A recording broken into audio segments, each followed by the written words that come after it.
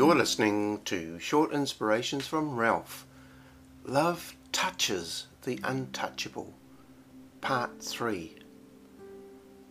In this podcast series, we're looking at an incident in Mark 1 where a leper approaches Jesus, worships him, bows at his feet, and beseeches him to cleanse him. If you're willing, he said. And in this event, Jesus has made it clear that forever he's rejected the strategy of isolation that mankind knows so well. I want to look at a few points today. The first is love is approachable, and we hear many stories in workplaces and wherever else where a person is unapproachable. Jesus was approachable. He was a rabbi, and a rabbi's job was to make sure the law was understood and followed. This man was a leper, and it was a leper's job to avoid all people, especially rabbis. They were the last person on earth they ever wanted to see, let alone be near. So what quality did Jesus have that most of the other rabbis did not have? And I want to say to you today that Jesus was eminently approachable.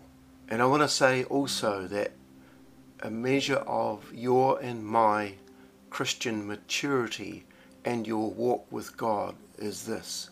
As the days and years go by, can we say that walking with our God makes us more approachable or less approachable? Relationship with God makes us more approachable. Relationship with religion and laws and rules makes us less approachable. This is a good diagnostic tool for you and I to have for ourselves. Am I in my life welcoming more people, becoming softer in my heart, in our hearts, or perhaps more guarded? Once bitten, twice shy syndrome.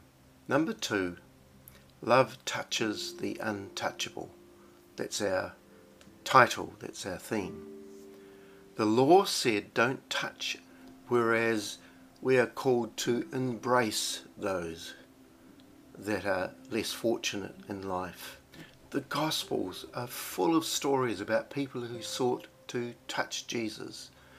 Little children, the woman suffering from hemorrhages, the prostitute who anointed Jesus' feet with perfume and her tears, Thomas who demanded to feel Jesus' wounds in his own hands. The loneliest place in the world is the human heart when love is absent, and we are agents of our God Most High. We're ambassadors to go out and meet that need in Jesus' name. We are God's love with skin on.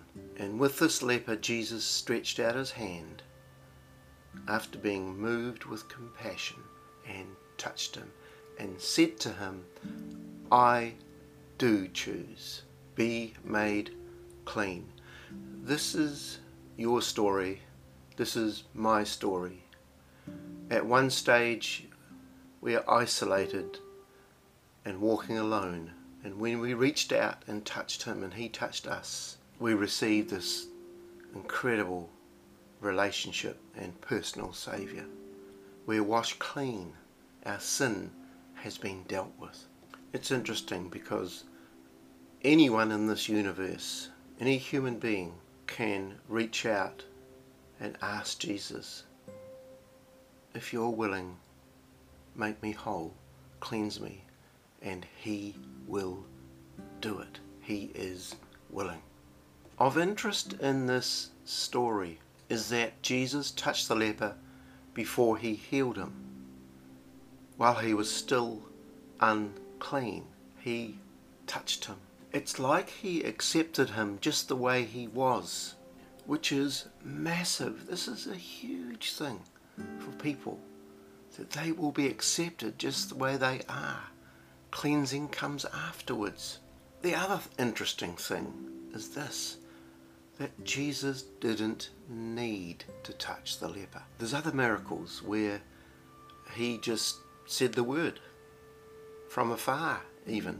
He could have said to the leper, stand back, and then healed him. He didn't. He touched him, and everything is in that touch. God bless you.